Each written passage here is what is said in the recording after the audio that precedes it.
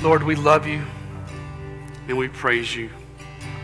And Father, I offer this prayer over our time on teaching, that you anoint me with your Holy Spirit, that you anoint our hearts to receive the word, and that it comes to life for us in the awesome, powerful, victorious, eternal, everlasting, powerful name of the Lord Jesus, I pray.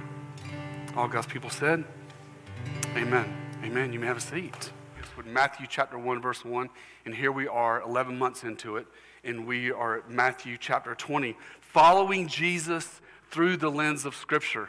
This is literally following Jesus in our study. Each footstep, each word in his entire journey of his life. Now, Jesus has made it clear to us that following him is more than just a system of belief. It is a life, ready for this, dedicated to obedience, sacrifice, and laying your life down for him. You know, there's something that we do when we believe in Christ. It's more than just a mental assent to truth or believing with our hearts, but it is a life transformation. That's what it means to follow Christ. Throughout the Gospel of Matthew, Jesus has given us multiple times where he said, do this, where he said, this is how you respond to the gospel. Matthew chapter 6, verse 33 says, but seek ye first the kingdom of God and his righteousness, and all things shall be added unto you. So what does a Christian do? They seek Christ first. That is what all believers are called to do. We are called to seek ye first the kingdom of God and his righteousness. We're called to seek the face of the Lord through prayer, through Bible study, through being close to him. We are to pursue him with all of our hearts. One of the most challenging New Testament verses, Matthew chapter 16, verse 24, says this. Jesus told his disciples, if anyone desires to come after me, notice it says, let him. Let him. Jesus, by his grace, is telling the believer, let him do the following things. And what are those things? To deny himself, to take up his cross, and to follow me. So these are biblical Christian responses to being saved, to being born again, is you give your life to Christ. The first one there is you deny himself. That means that we resist temptation. We resist temptation and we say no to the flesh. You are tempted with sin.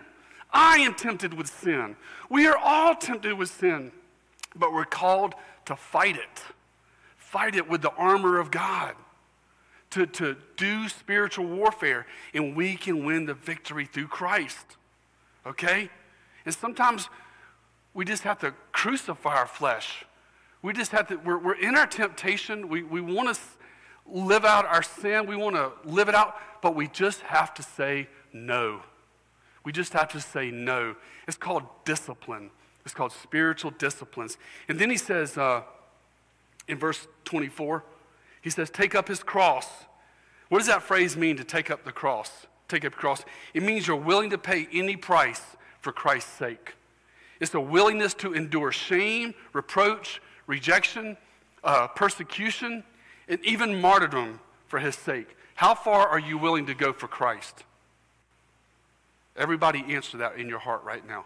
How far are you willing to go in this life for Jesus? How far are you willing to go? He says, take up the cross.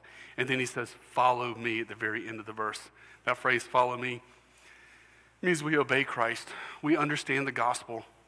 And if you understand the gospel, that he died on the cross for your sins, that he rose from the grave, he's given you his Holy Spirit, the Spirit of God is going to give you the ability to obey Christ. It's the beautiful call of the gospel. So there's action. There's action on the Christian part, okay?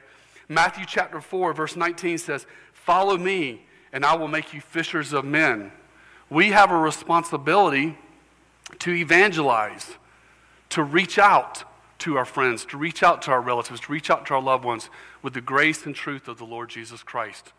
The Bible says God commands all men everywhere to repent, for he's appointed a day in which he will judge the world in righteousness, and we give them the medicine for their sin, which is the gospel of the Lord Jesus Christ. These are things that we do. Now, the title of my message was Serving the Lord. Matthew 6:33, Matthew 16:24, Matthew 4:19. I call this serving the Lord. This is what it means to serve the Lord. That you put your hands to the plow and that you serve the Lord with all your heart. Now, I want to give you an outline.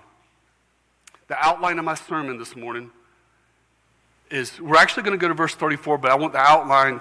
I'm going to teach in these three categories. In Matthew chapter 20, verses 17 through 19, I'm going to give you the basis for our serving. What is the foundation? Why do I serve Christ? Why should you serve Christ? Those verses will answer that question. Then we're going to look at the cost of serving, verses 20 through 24. And then we're going to look at the example for serving, which is verses 25 through 28. And then verses 29 through 34, we're going to look at how Jesus opens these people's eyes after he heals them. So let's look this morning at serving the Lord. So the first category is verses 17 through 19 in our text. And I call this the basis for our serving. Or in other words, you could use this is the foundation. This is why you should serve Jesus. Let's take a look at it. Verse 17 says, "Now when Jesus was going to Jerusalem, he took the 12 disciples aside on the road and said to them," I want to pause right there and talk about verse 17 for a minute. How many of you guys have ever gone on a long walk through your neighborhood? How many of you guys ever gone on a long walk? One of the greatest things about going on a long walk is you have a lot of time to think. You know, that's one of the things I love about exercising, going out and walking through the neighborhood, is I have a lot of quiet time just to sit back and reflect in my mind and think about things I'm facing. Well, it's no different here with the disciples. You see, the disciples and Jesus, as this is being spoken, they are right outside the city of Jericho. Okay, and they're traveling by foot from Jericho to Jerusalem. Now, geography. Jericho is 1,000 feet below sea level. Okay? Jerusalem, on the other hand, is 15 miles away from Jericho, and it is 2,500 feet above sea level. So in over a 15-mile span, the disciples are fixing to walk by foot 15 miles with the elevation from 1,000 feet below sea level to 2,500 feet below sea level, above sea level. Now, to help you understand that, get on the treadmill and set it at about a 5-degree incline and go for 15 miles. That's hard work. That can be very difficult. But Jesus is planting these words in the disciples' mind to give them something to think about as they are traveling from Jericho to Jerusalem. This is what he gives them to think about. Jesus knows what's going to happen at Jerusalem, but the disciples don't. So Jesus is preparing their minds to give them something heavy to think about, because they are fixing to witness the greatest event in human history. Okay? And notice also it says there in verse 17, it says he took the 12 disciples aside. Literally, he pulled them aside in secret is what the text is saying. Now, I don't know about you, but whenever you want to stress something important to someone, you don't just go to them in public and, "Hey, Bob, I need to tell you about something." And then you just blab it out. No, you say, "Hey, Bob, come over here, man. We need to have a talk." When somebody says that, that means it's very serious. So Jesus, this is a very serious conversation that he's pulled the disciples aside, huddled them up there on the side of the road, and said, "Hey, guys, this is what's going to happen," okay? But they don't get it, as we're going to see in the next text, but still Jesus gives them something serious to think about. It's not they don't get it. They get it, but they don't have the right response. You'll see in a minute. Verse 18. He says, "Behold, we are going to Jerusalem, and the Son of Man will be betrayed to the chief priests and to the scribes, and they will condemn him to death and deliver him to the Gentiles to mock and to scourge and to crucify. And on the third day, he will rise again." Now, I put I circled the words that I want to focus on in my teaching of these verses. This, my friend, is the basis of why you serve Jesus. So when somebody says, why do you serve Jesus? I'm fixing to give you your answer to tell this world why you serve Jesus. It's because of what he did for you at the cross. Here, Jesus is predicting for the third time what's going to happen to him shortly. And what I want you to understand this morning, here we are 2,000 years later, is he did this for you. Okay? In his omniscience, in his deity, being eternal God, he did this for each and every one of us. He did this for you. The first one, it says, behold, we are going to Jerusalem, the Son of Man will be betrayed. Paradidemai. It means to give over treacherously by deceit. He's going to be given over in a deceitful manner. Meaning, it was not right. It was not just in the way that he will be handed over to be crucified. And notice it will be accomplished at the hands of not just the Jews, but it will be accomplished at the hands of the Jews and the Gentiles. You see, in a way, we all crucified Christ because our sin demanded a sacrifice. So Jesus had to go to the cross, and he paid the price for our sins at the cross. But it says in verse 18, the chief priests and the scribes, and then in verse 19, they will deliver him to the Gentiles. So it was at the hands of all men. The second word up there in verse 18 is condemned, katakrino. It means given a guilty verdict and sentenced to death. In a kangaroo court of evil men, Jesus was condemned and sentenced to death in the cruelest fashion, crucifixion. Jesus was condemned so you wouldn't have to be condemned. The judgment for your sin, the judgment for my sin, came down on the Lord Jesus Christ. He was condemned. 2 Corinthians chapter 5, verse 21 says, God the Father made him, Jesus, who knew no sin, to be sin for us, so that we might become the righteousness of God. He was the propitiation. He was the sacrifice. He was the lamb, and he was condemned to death. Why? For you and me. We could talk about 2,000 years ago and all the things that was taking place, but theologically, it was for you and for me. Romans chapter 5, verse 8 says, God demonstrates his own love for us, and while we were yet sinners, Christ died for us. He did it because he loved you.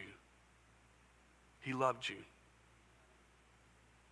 The third word up there, I circled, it means to mock, impazio. It means to ridicule, to jeer, to deride, to make fun of. This wasn't easy. Jesus is 100% God, 100% man, in his hypostatic union, being 100% man. He felt emotions. He felt feelings. And he was completely betrayed. At one point, the scripture says that the chief priests put a bag over his head. They put a bag over his head so he couldn't see. Then they punched him right in the face. It said, prophesy, Christ, who hit you? I mean, it was a complete humiliation on Christ's part. Why did he do it? I'm going to say, why did he do it? And I want you to say, for me. Why did he do it? For you. The next word is scourged, mastigio. It means to be flogged, beaten with a whip, severely tortured to the brink of death. I could just see these guys on the side of the road there at Jericho. They're huddled on the side of the road, and the disciples' minds are just like, whoa, wait, I thought we were going to Jerusalem. I thought we were going to set up a kingdom. We're going to rule and reign. Your kingdom's coming in. You're going to overthrow Rome. And this is throwing them for a loop because Jesus had to come for our salvation first. Then the fifth word in our text, verse 19, it says crucified, stario, to kill by hanging on a tree. Jesus was fastened and nailed to a cross to die a criminal's death. And who was it for? for you, for me. He did that for you and me. And then the beautiful thing, I'm going to go a little forward and back up again. But in verse 19, and after their jaws are dropped, they're like, whoa, wow, are you serious? This is going to happen? Look at the end of verse 19. He says, but on the third day, I will rise again. And who did he rise again for? For you, for me. He rose again for us, for our eternal salvation, so that we could be forgiven. He has the victory. He went through the dark tunnels, through Calvary, through the persecution, through the difficulty, through the suffering for our sin. But in the end, he rose from the grave and defeated death, hell, and the grave by his resurrection. I don't know about you, but I'm staking my life with the Lord Jesus Christ because he rose from the grave.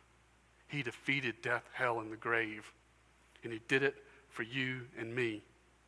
Verse 19, the resurrection. But I want to go back. I want to drive home. Again, it's this basis of our serving. He did it for us. In the first century, death by crucifixion was grisly, barbaric, and ugly. Yet it was God's plan from the foundation of the world to crush his beloved Son in order to save you and me. Jesus was the lamb led to the slaughter to redeem us from the curse of sin. And I'm going into detail because I want you to capture what was taking place in this conversation between Jesus and his disciples there in Jericho before they began this 15-mile journey up to Jerusalem. To redeem us from the curse of sin. Going to the cross and what Jesus experienced at Golgotha was ugly. Very, very ugly. The word Golgotha, place of the skull. It was a dark, hideous place reserved for criminals to be put to death. But it was ugly. It was very ugly. But so is our sin. Our sin is very ugly. Before you and I came to Christ, our hearts were dark in sin and rebellion. But then Christ came into our life. Praise the Lord. And our dark soul was cleansed and made white as snow. Free. That's the beauty of the gospel.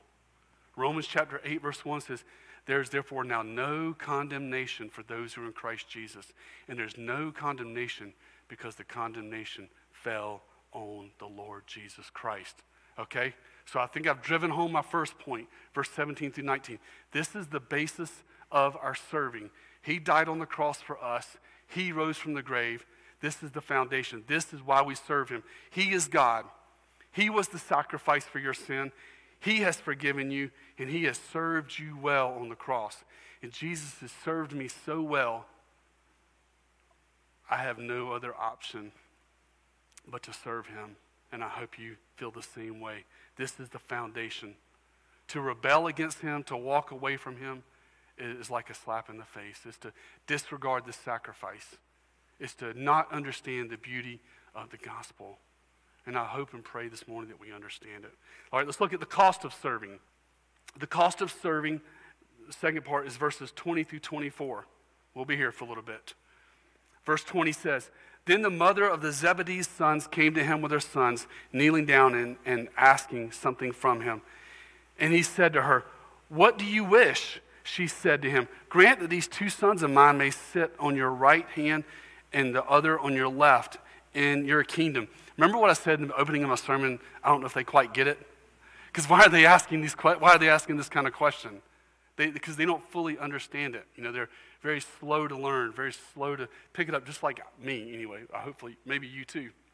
But here we have the mother of James and John with a huge request for her sons. She's asking for a place of prominence in God's kingdom for her sons. Let's see what Jesus says, verse 22.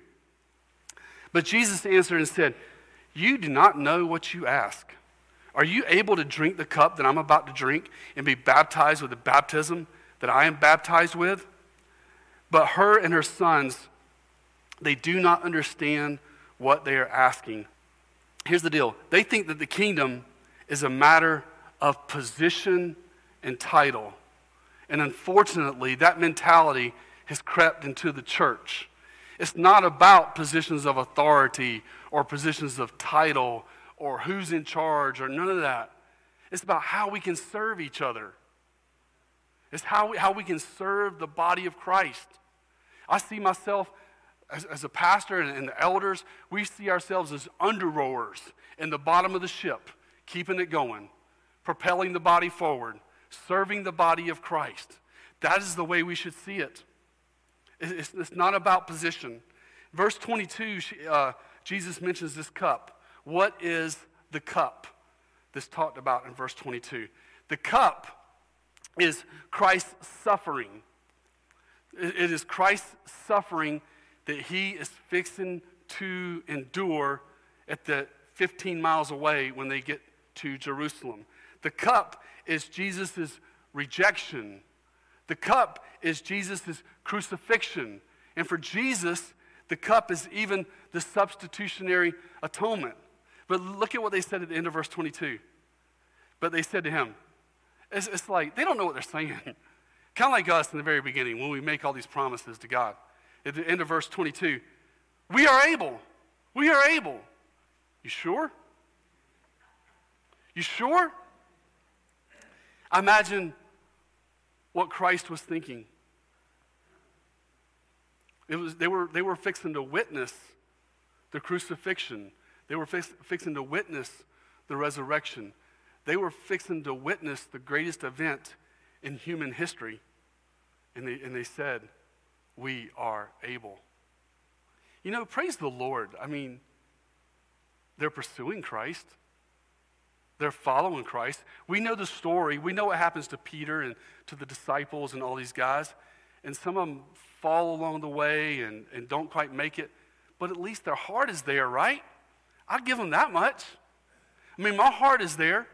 But the true testing comes when there's persecution, when there's suffering, when there's difficulty. Then the true colors of our faith comes out. Let's look at what Jesus said in verse 23. But he said to them, you will indeed drink my cup and be baptized with the baptism that I am baptized with. But to sit on my right hand and on my left is not mine to give, but it is for those to whom it is prepared by my Father. Now, let's put this out there. Jesus' words here do not mean that the disciples will atone for sin like Jesus, okay? It's not saying that. But they will suffer. They will suffer for being a Christian. These two sons right here, these two sons, which is James and John, will experience this baptism firsthand. In Acts chapter 12, a persecution breaks out against the church, and Herod has this James killed. Look at Acts chapter 12, verse 2. This is Acts chapter 12, verse 2. Then he, talking about Herod, killed James, the brother of John, with the sword. So one of these brothers here dies at the hands of Herod in Acts chapter 12. So Jesus is speaking prophetically of what was going to happen to him, and it comes to pass in Acts chapter 12. Now, who's the other guy here? John. This is the same John that wrote the book of Revelation, wrote the epistles, 1st, 2nd, 3rd John, and wrote the Gospel of John. John, at the end of his life, will be imprisoned on the island of Patmos, where he writes the book of Revelation. He was placed there. It was not a resort. It was not a vacation. John was a political prisoner. He was suffering for the Lord Jesus Christ. Church history also tells us that he will be tortured by being boiled in oil, but will survive this boiling. They endured intense persecution and suffering and difficulty for Christ, just as Jesus says right here. My friend, I'm not saying you're going to be boiled in oil this week. I'm not saying that you're going to be taken a political prisoner. But our world is moving away from Christianity. They're going away from Christianity, okay? And when you hold to biblical values and you hold to the Lord Jesus Christ, are you willing to endure the difficulty and the persecution and the trials that come with holding to God's word. This text is not talking about health. This is not talking about suffering because of a disease or a sickness or an ailment. This is talking about difficulty for serving the Lord. How far are you willing to go for the Lord Jesus Christ? Let's ask the question, do we even fully understand what Jesus calls us to when he calls us to follow him? He calls us to put on the Lord Jesus Christ and walk that road, just like these disciples did from Jericho to Jerusalem, and to live our lives walking to the cross and living for him. And when you do that, you will face difficulty. You will face persecution. And I think Peter says this well in 1 Peter chapter 4, verses 12 through 14. For believers who experience difficulty and follow Christ, listen to what he says. Beloved, do not think it strange concerning the fiery trial, which is to try you as though some strange thing happened to you, but rejoice in the extent that you partake of Christ's sufferings, that when his glory is revealed, you may also be glad with exceeding joy. If you are reproached for the name of Christ, blessed are you, for the Spirit of glory and of God rest upon you. So there's a blessing. In this passage, Jesus is talking about those who experience difficulty, trials, and tribulations for following Christ.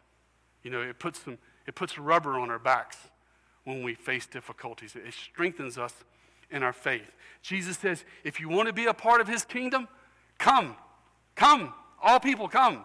Be a part of my kingdom. Come follow me. Come be a part of the kingdom of God. He invites all people everywhere to come be a part. But if you are coming for your own prestige, your own exaltation, your own name, your own glory, you will not get it with Jesus. You will not get it with Christ. We have to be willing to endure whatever it takes to follow Christ. And friends, you participate in Christ's suffering and rejection when you refuse to be conformed to this world. Christians, we do not run towards sin. We turn away from sin, and we turn away from worldly lust. We reject the philosophies of this world for the truth of God's word. And anything that contradicts the word of God, we call it what it is, a lie. Colossians chapter 2, verse 8, Paul says, see to it that no one takes you captive through hollow and deceptive philosophies which depend on human tradition rather than on Christ. When our government passes ungodly laws, we respond in peaceful civil disobedience. Why? Because God's law is above man's law. Okay? This attitude, this belief, this way of life will be difficult.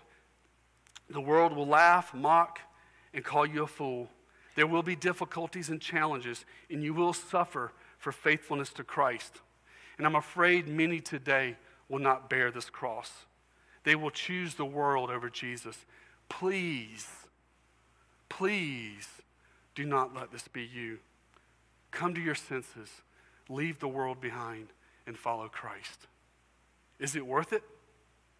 Man, it's mind-blowingly amazing. It's worth it. The cost of serving the Lord is high, but the reward is infinite and is glorious and is beautiful. It's freedom. Freedom for our souls. Freedom for our hearts. It's this most amazing, beautiful, glorious, blessed adventure on planet Earth is living our life to serve Christ and walking towards him. Despite that incline, I bet them disciples, man, when they got to Jerusalem, I'd like to see pictures of their calves. Because, they probably had those mega calves. And they were physically worn out. But they had these things to think about as they were making their way to Jerusalem. It's beautiful, it's glorious, it's worth it. And one day we're going to step out of this life, we're going to step into eternity. We're going to see the glory of heaven. And you're going to be like, that cost was nothing compared to the glory of heaven. It's going to be beautiful serving him. All right, finally, let's look at our example. So we looked at we looked first at the basis of our serving, the cost of serving, our example in serving. Verses 25 to 28. And when the 10 heard it, they were greatly displeased with the two brothers. But Jesus called them to himself and said, you know that the rulers of the Gentiles lord it over them, and those who are great exercise authority over them. Now, again, greatness in the eyes of the world, the Gentile world, was being in charge, was making a name for yourself. It was the head honcho, the one who wore all the badges. But that's not so with the kingdom of God. Verse 26, yet it shall not be among you, but whoever desires to become great among you, let him be your servant. And whoever desires to be first among you, let him be your slave. For just as the Son of Man did not come to be served, but to serve, and to give his life a ransom for many. So who is our example for serving? Jesus. The Lord Jesus Christ is our example for serving. Jesus was the greatest servant of all time. He came from the glory of heaven to the filthy dirt of this earth. He laid his life down for you and me. Will you lay your life down for him? You want to be great in the kingdom of God? Serve like Jesus. Follow your Lord and Savior. Serve the Lord with all your heart. Have a servant's heart towards all people, towards your enemies, towards those you agree with, towards those you disagree with. Love them, speak the truth to them, be kind to them. Serve the Lord, serve your family, serve your church, serve your community. This word servant here is doulos. It literally means slave. You are bound to Christ as a slave. You hang on every word he speaks. He is your master and the Lord of your soul. Why? Because you're a doulos. You are a servant. You are a slave of the Lord Jesus Christ. Again, it's not about a title. It's not about having power or being in charge. It's following in the footsteps of the Lord Jesus Christ. That is a beautiful portrait I present to you this morning of what it means to serve the Lord, serving the Lord. I love that phrase, serve the Lord. By the grace of God, we will serve the Lord. Not out of legalism, not out of duty, but out of love and honor and respect for what Christ has done for us. Amen? Let's finish up this passage. Verse 29. Now as they went out of Jericho, a great multitude followed them. And behold, two blind men sitting on the road, when they heard that Jesus was passing by, cried out, saying, have mercy on us, O Lord, Son of David. Then the multitudes warned them that they should be quiet. But they cried out all the more, saying, have mercy on us, O Lord, Son of David. They could not be silent. They were going to proclaim his name. They were going to call out his name. Their hearts had been open. They knew who Jesus was, and nobody was going to silence them. Verse 32. So Jesus stood still and called them and said, what do you want me to do for you? Wow, what a statement. What a question that the Lord Jesus Christ presents to them. What do you want me to do for you? Wow, that's just an awesome statement to hear God ask you, what do you want me to do for you? Look at what they say in verse 33 and 34. They said to him, Lord, that our eyes may be opened. So Jesus had compassion and touched their eyes, and immediately their eyes received sight, and they followed him. Now, verses 29 through 34 is clearly about physical healing, okay? Jesus touched them, and they were physically healed. And that was just the norm for Christ as he went out and he preached the gospel. He went around healing all who were oppressed by sickness and disease and oppressed by the devil. He just touched them. He just spoke the word, and bam, they were healed. But for the sake of my sermon, the sake of my teaching, looking at verses 33 and 34, I want to talk about our spiritual eyes, okay? This is physical healing, okay? But look at verse 33. Lord, that our eyes may be opened. That is our prayer.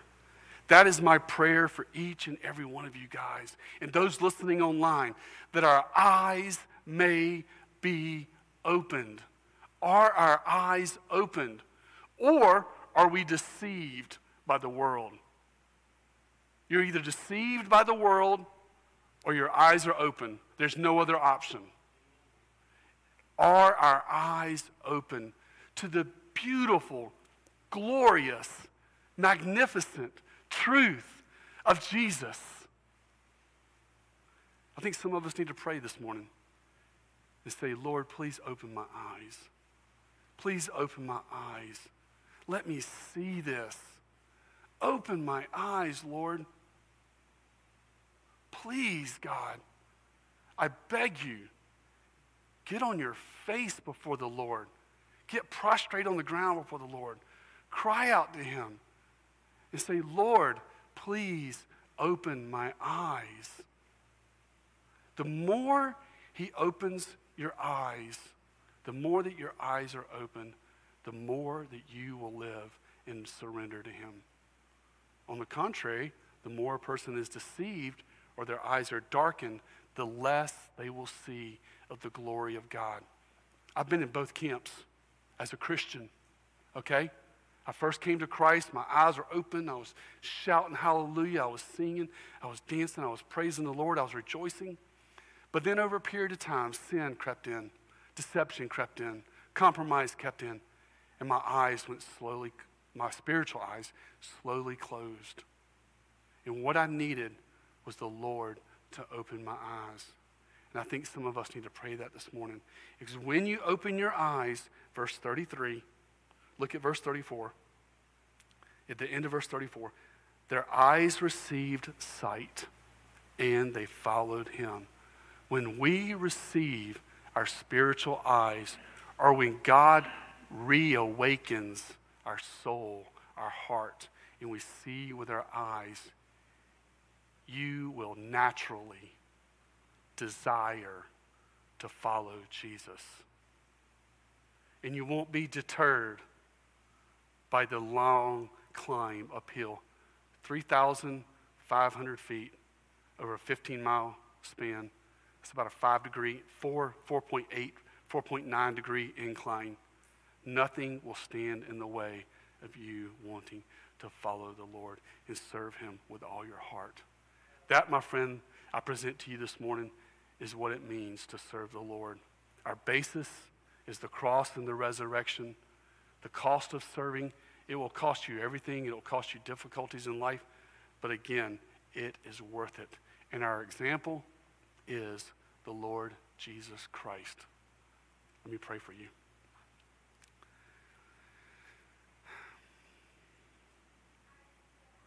Father in heaven, please open our eyes. Please open our hearts. God, I ask you, Lord, over each and every person here, break through, crack open the hardened shell, the deception, the lies, the lukewarmness. Help us, Lord, by opening our hearts to seeing the beautiful, beautiful truth that Jesus loves me. This I know, for the Bible tells me so. And then he went to Calvary for me. He rose from the grave. Holy Spirit, work in our hearts. Stir each and every one of us this morning. Stir this body. Stir those watching online. Just like you stirred me this week as I was studying this. Help us to serve you, Lord. Help us to love you. Your love is powerful. Your love is great. Your mercy is forever enduring. So, Lord, open our eyes that we may serve you all the days of our life. For you are worth it. In Jesus' powerful name I pray.